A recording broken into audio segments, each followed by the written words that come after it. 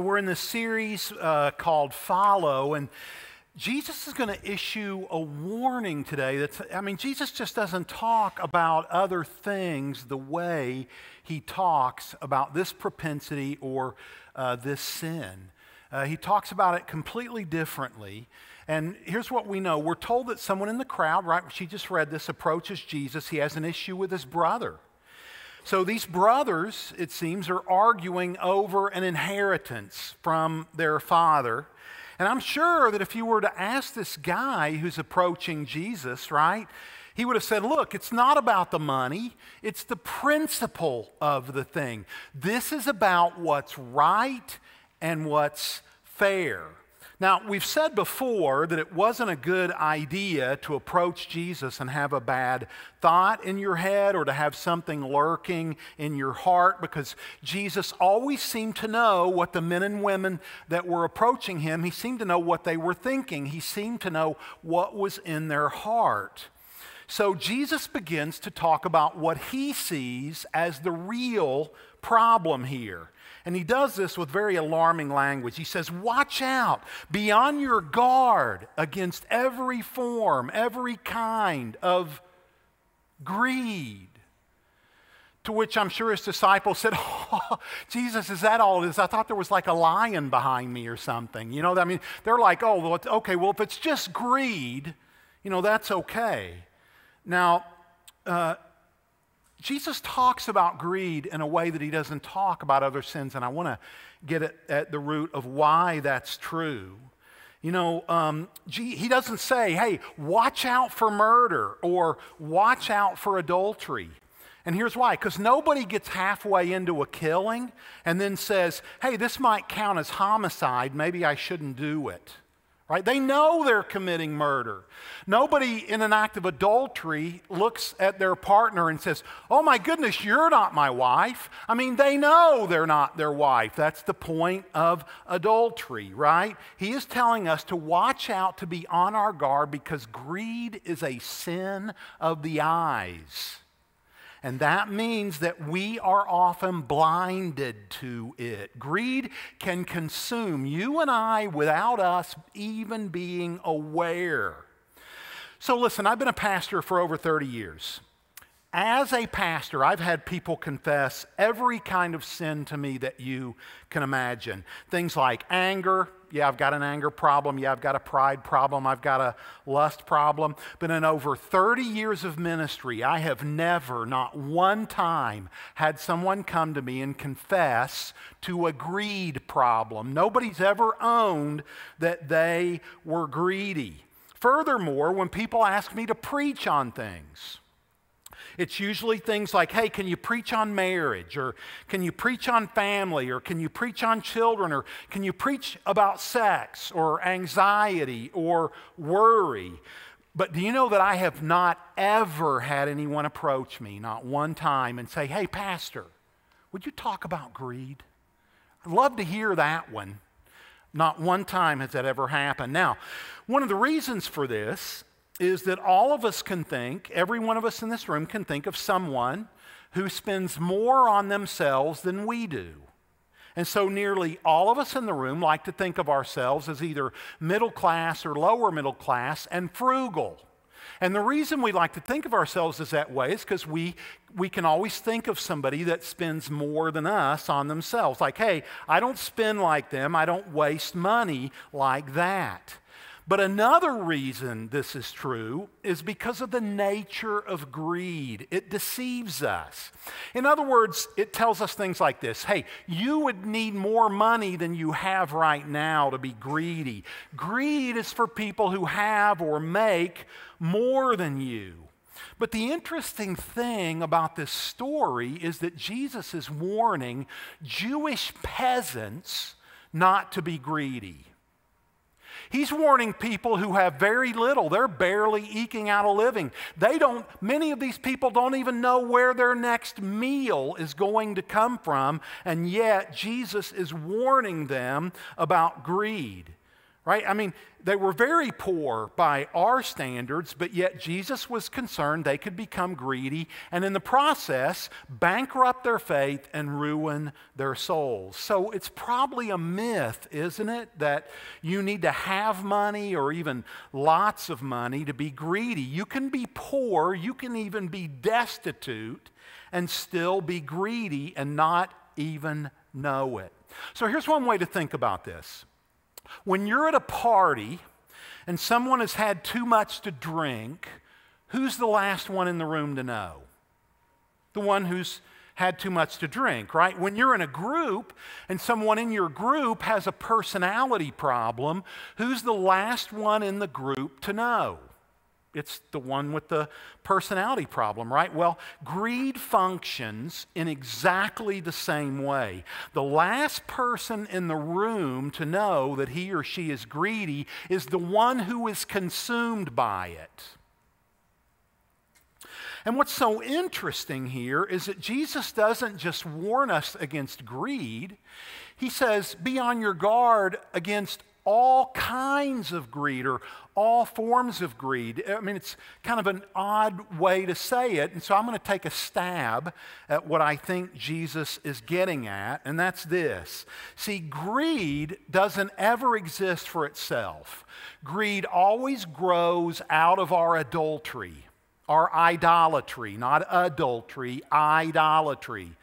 So in other words, people can be greedy for completely different reasons. They can engage in accumulating and clutching, but they're doing it for totally different reasons. They're doing it to feed their idolatry. So in other words, some people are greedy because they bow to the idolatry of control.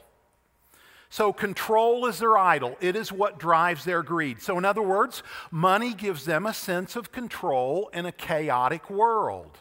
For others, it might be freedom. The ability to do what I want, when I want, how I want, because money promises options, right? It promises the ability to do and experience a variety of things. For some of us, it might be an identity. In other words, money is what makes my things and my stuff and my money is what makes me successful. It's what makes me significant. So greed feeds an identity idol.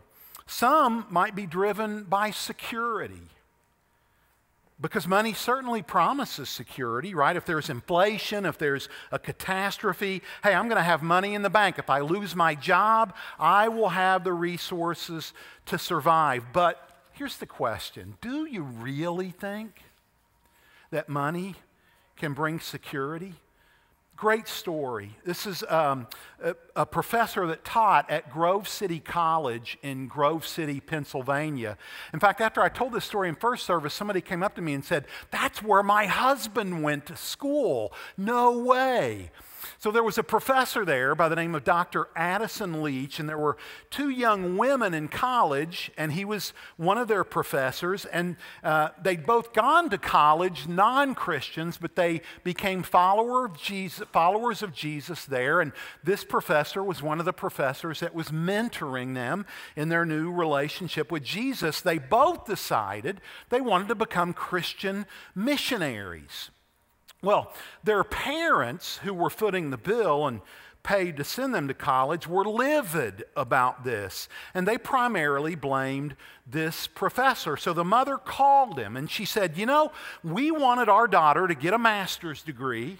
We wanted her to make a good living. We wanted her to get something in the bank so that she could have a little security."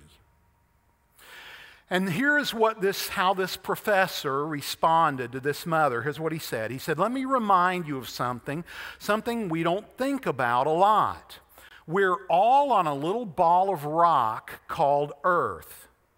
We are spinning around and moving through space at thousands of miles per hour, and even if we don't run into anything or endure a global catastrophe, eventually every single one of us is going to die.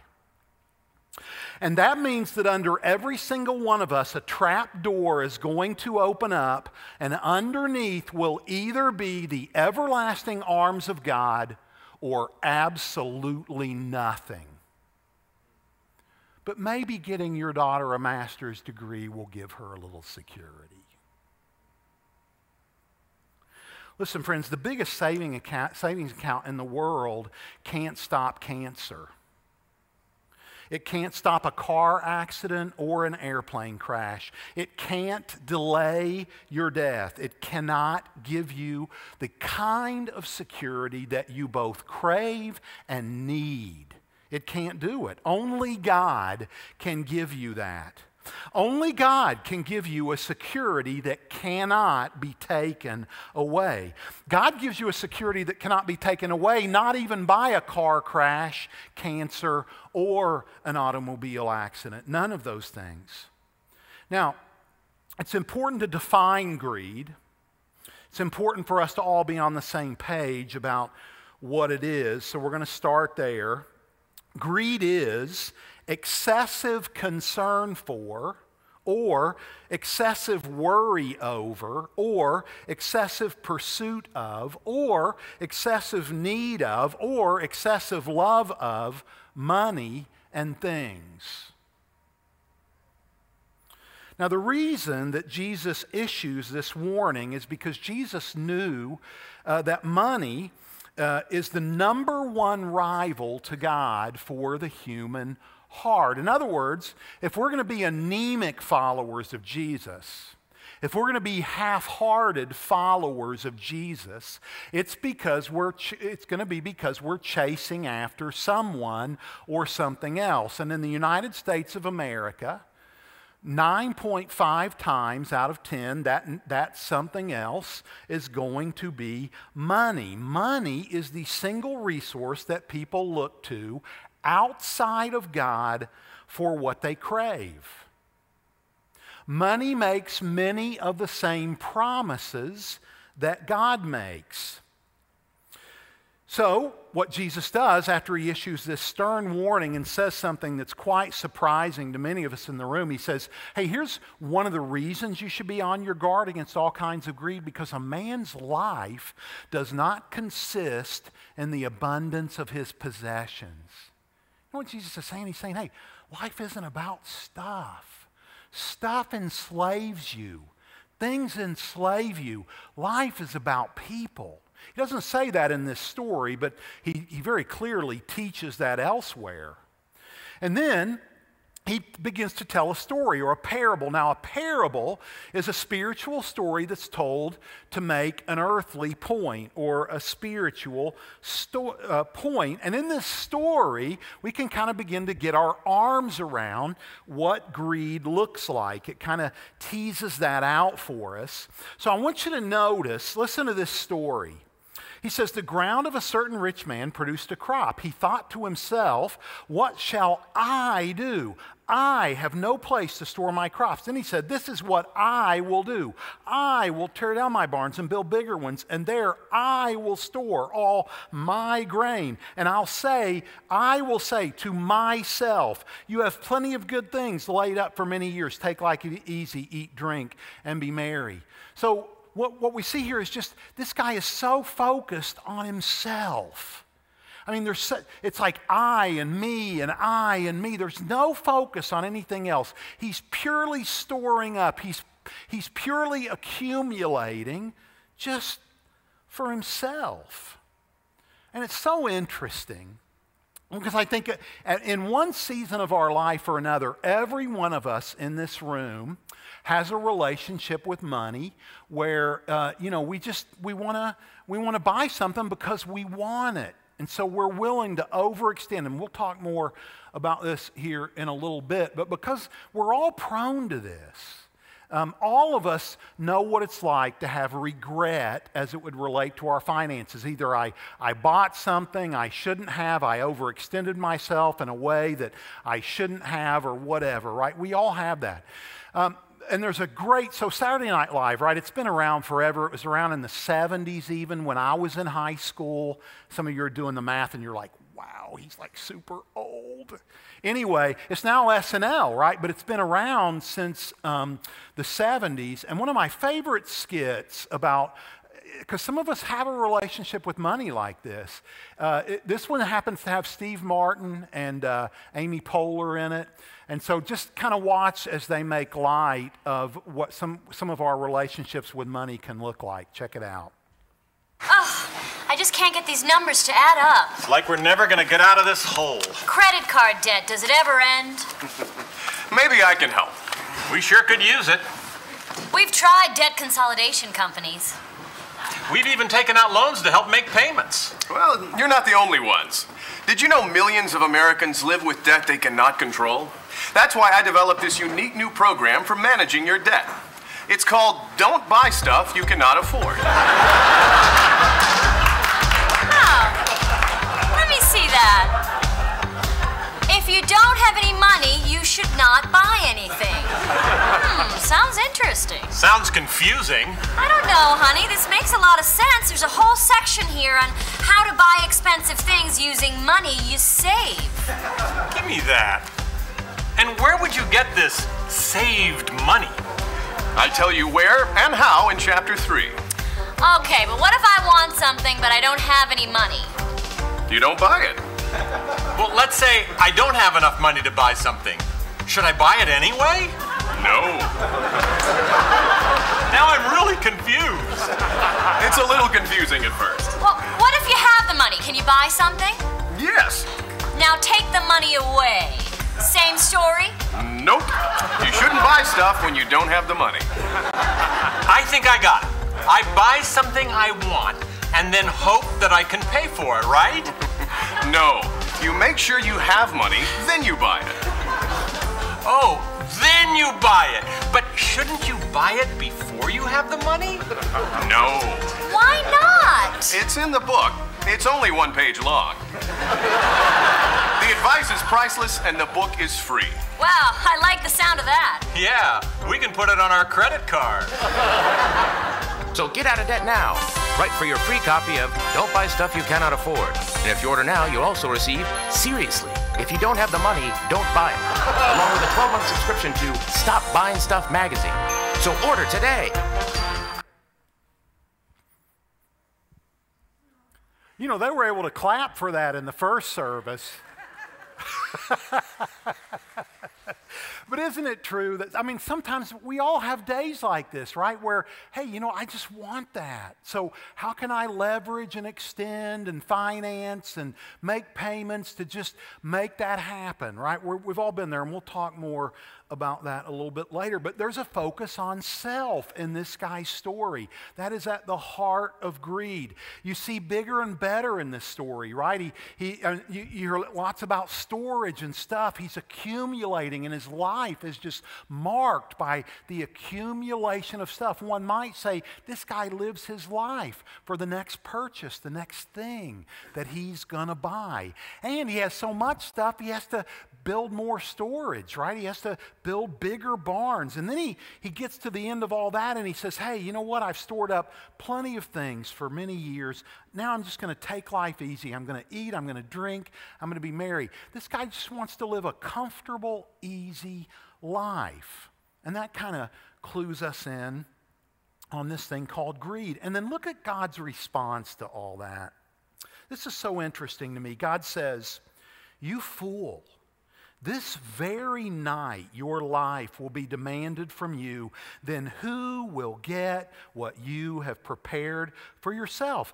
This is how it will be with anyone who stores up things for himself, but is not rich toward God. Now I want you to notice something.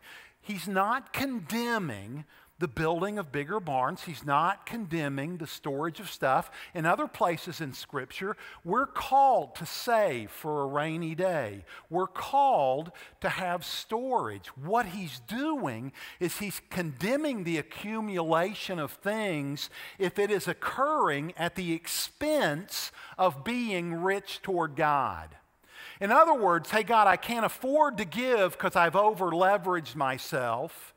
So sorry, and again, we'll talk more about that later. So again, he's not condemning having nice things or lots of stuff. He's condemning having nice things and lots of stuff at the expense of being rich toward God. And notice too that God doesn't call this man wicked. He doesn't call him evil. He doesn't even call him selfish, though he most certainly is. We know that as we're reading the story. He doesn't use any of those words. He just calls him a fool. In other words, why? Why would he do that? Well, because Jesus is thinking about eternity and this life. And he's saying, why would somebody invest so heavily into this life knowing that eternity, that God is inevitable, that eternity is looming? I mean, here was a man who had planned for every contingency except for facing the truth that one day he would die and have to give everything back to God. I mean, this man had spent an entire life working for something, accumulating things that he wouldn't even get to keep for himself. And notice too, so in other words, Jesus is just saying, look, by all means, buy stuff, store stuff. You're going to have to do that, but don't do that at the expense of being rich toward God. And by the way, when it comes to being rich toward God, there are many of us in the room, and I'm pretty sure we're tipping God, but I don't know if tipping God is the same thing as being rich toward God. I mean, this is bigger than, percentage giving and all that stuff, right? And by the way, I'm not even just talking about SCC. Look, there are many, many fine churches and charities out there that you can give your money to, and that I would encourage you to give your money to. And we'll talk more about that in a moment. So when my wife Jackie and I were in college, a speaker that really had a huge impact on me was a woman by the name of Elisabeth Elliot. In fact, Elisabeth Elliot was a prolific author.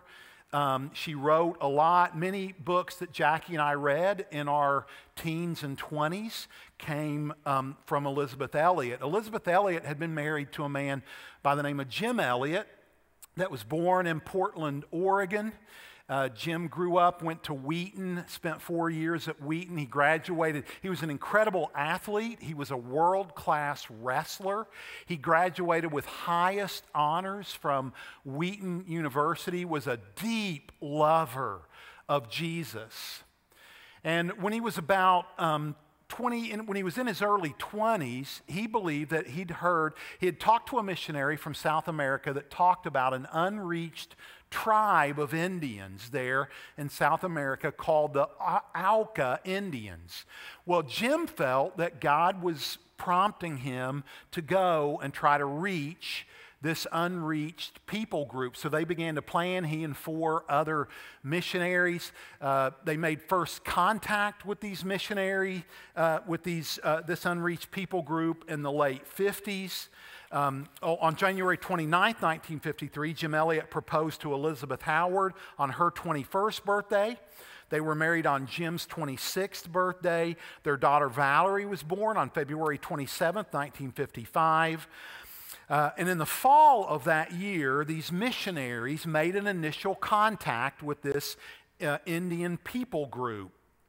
So they were first started out just flying over in a plane and dropping them gifts and trying to speak their language through a loudspeaker. There were a series of contacts where there was more and more contacts. Then they began to meet face to face, but it all went terribly wrong on January 8th, 1956, as Jim Elliot was speared to death by the very Indians that he believed God had called him to reach, along with his 4 missionary partners and friends. And so naturally he was survived by his wife Elizabeth and their 10-month-old daughter Valerie. Well, after his death, his journals were published by his wife Elizabeth.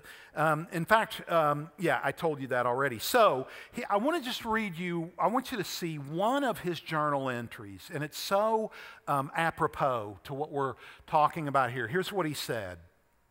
He is no fool who gives what he cannot keep to gain that which he cannot lose.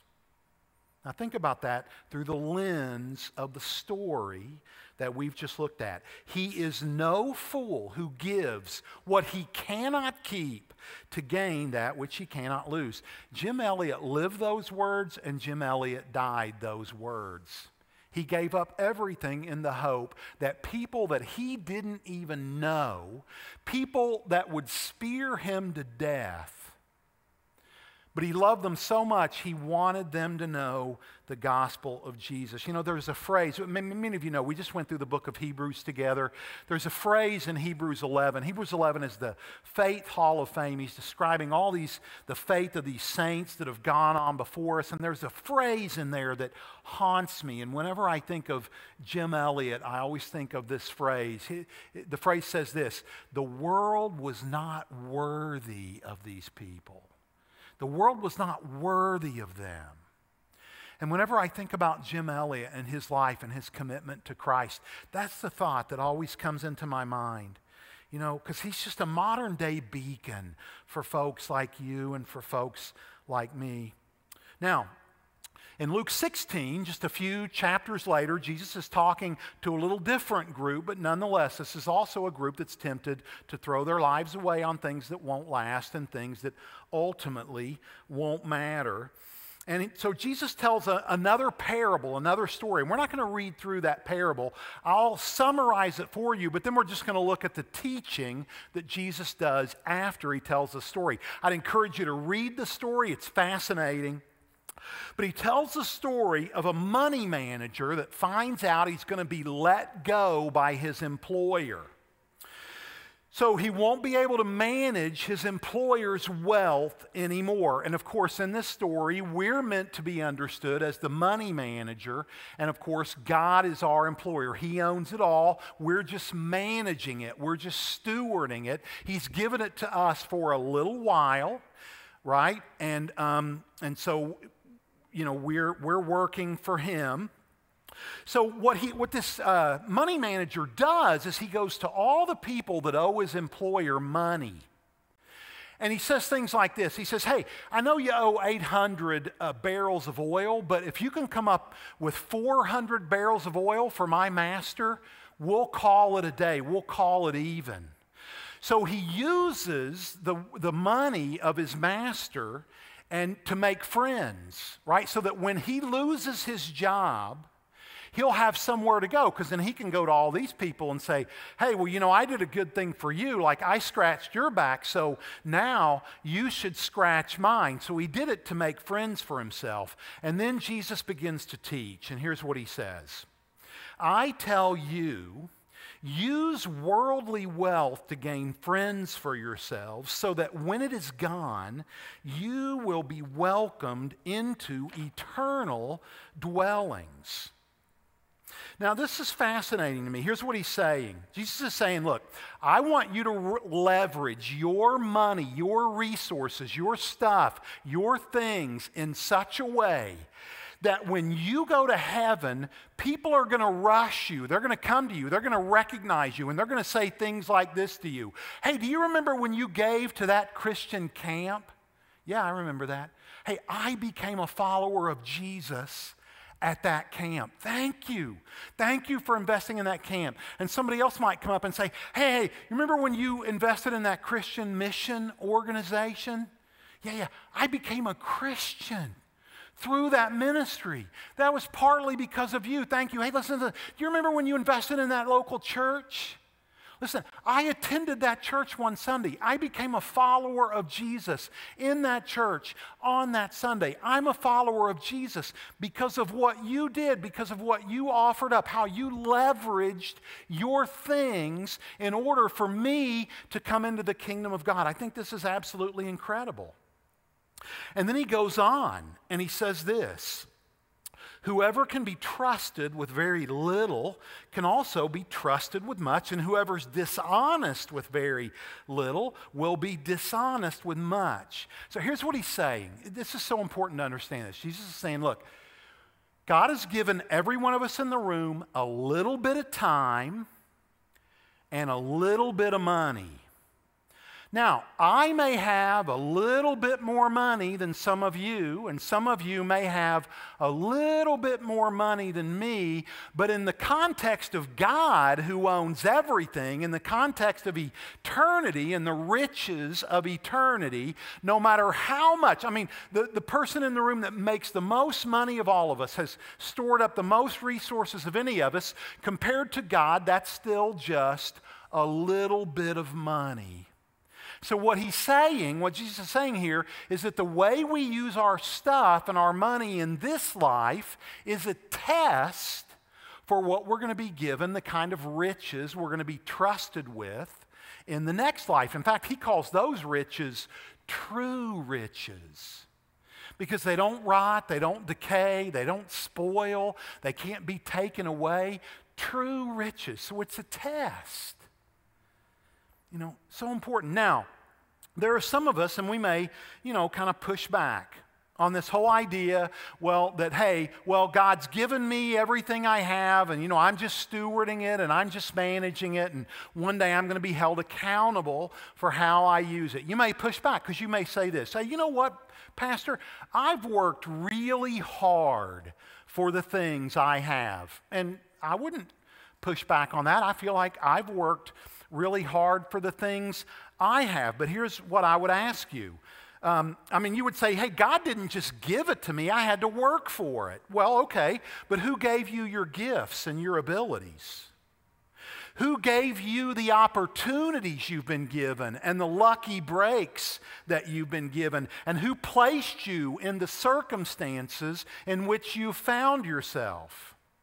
In other words, listen, if God had put you on a mountain in Mongolia in the 13th century, I don't think you'd be doing so good for yourself. I don't care how hard you worked, right?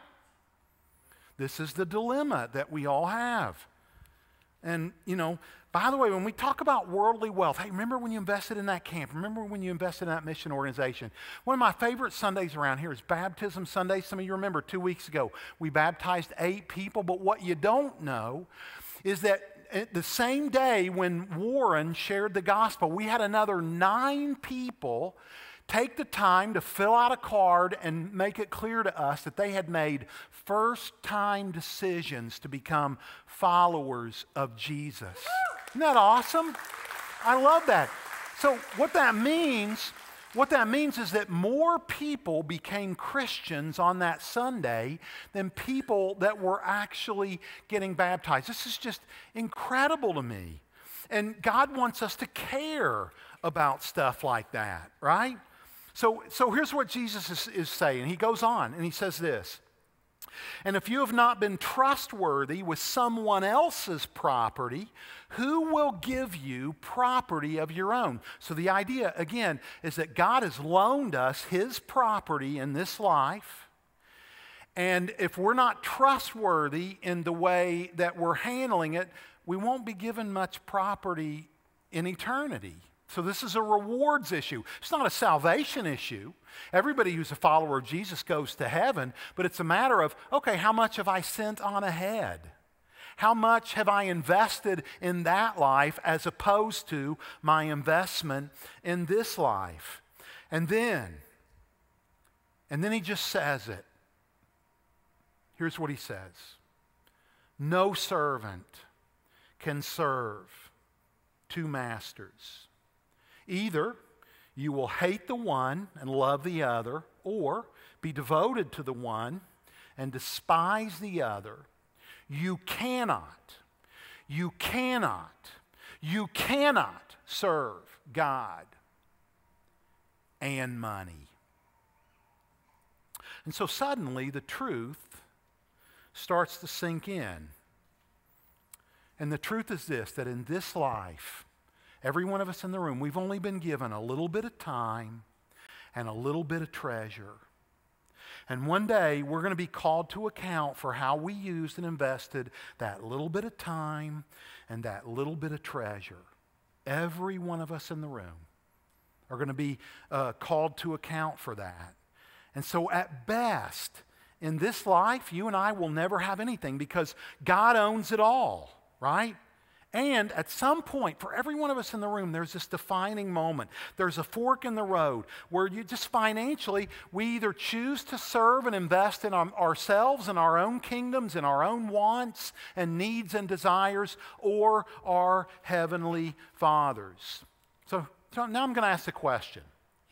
Isn't it interesting, and this is true of me just like it's true of you, this is true of all of us in the room, isn't it interesting how willing we all are, I've done it, all of you have as well, how willing we are to overextend ourselves financially for something we want. So, for example, you buy a car, and you can't really afford it, but hey, you're going to get a raise, you're going to get a bonus, you're going to work some overtime to make it happen. Or we want to buy a house, but hey, it's my dream house, and yeah, maybe I can't quite get in there, but I'll work some numbers, and maybe if I stretched out the mortgage and all that, down the road, maybe I'll get some raises, and then it'll be more affordable. We're all prone to that. We're all temptable in this area of overextending ourselves financially for things that we want. Now, do you know what that is? That's called serving stuff. That's called being a slave. See, a slave is someone who's forced to do something outside the boundaries of what you know you should do or what you would want to do. That's what a slave does. So what we do then, and hear me out, what we do is we approach our Heavenly Father and we say, hey, I'd like to give more, but I can't.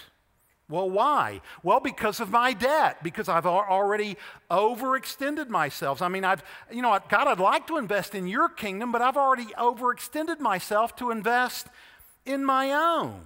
Now, do you know what you call that? You call that being a servant to your stuff, because here's why. Your master won't let you.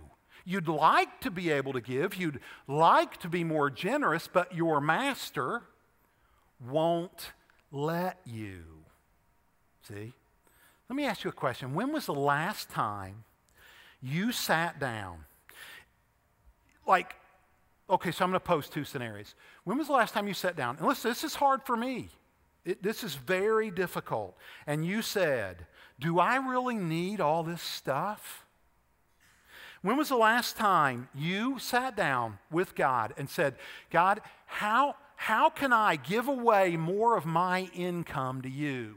Like, how could I strategically begin to be rich toward you in a way that I've never been? And listen, I just want to say this: being rich toward God it's a destination. It's not, it's a process. It's not a destination. So what I'm suggesting is this, and we all do this. So you know what it's like to get on a computer and we're going to buy something. So let's say it's a car. Like me, I'll pour tons of research into, okay, what car is going to get me the most mileage? How's it going to do it the most economically? Which car is going to be cheaper to insure? And I've got a spreadsheet and a grid, when I'm researching a car. I'm sure most of you do exactly the same thing. But when was the last time you researched how you could be rich toward God? When was the last time you tried to save every dollar you could, not so that you could stash it away, but so that you could be rich toward God? See, it's so interesting to me how willing we are to overextend ourselves to buy things we want, but how unwilling we are to overextend ourselves, listen, to be rich toward God. In other words, here's what I'm saying. I've never met anybody. They may exist. I'm not saying they don't exist, but nobody's ever come to me and said, Pastor, I've given away so much of my money, I need the church to bail me out. I need the church to make my apartment payment. I need the church to make my house payment. Nobody, not one person has ever come to SEC. They could exist. They could be there, but I've never met them. See, my point is we're very willing to overextend for ourselves. Well, you get the idea. But Jesus said this: you cannot serve both God and money. So who's your master? Who's your master? Some of us need to have, I need to have a conversation with God about this. God is peeling stuff out of my heart this week. He is. And he wants to peel stuff, cancerous stuff, out of your heart. You know, in a minute, we're going to sing a song, and it's called Jesus Strong and Kind. And I want to leave you with this thought. These words of Jesus are a kindness to you and me. It's a kindness. In fact, Paul says it this way in the book of Romans. He says, don't you know that it's God's kindness that leads us to repentance? In other words, it's God's kindness that leads us to change our mind. Jesus isn't saying, he's not telling us his stories to punish us or hurt us. He's telling us these stories because he loves us and he wants what's best for us, not just in this life, but for all eternity. Friends, this warning is kind, and it's patient, and it's generous. Do you know that when Paul encourages Christians to be generous in the world in which they find themselves, he almost always points to the generosity of Jesus.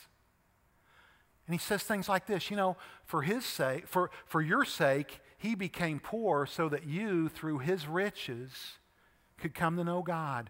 In other words, Jesus has already done the very thing that he would ask of you and me. He leads the way every day, all the time.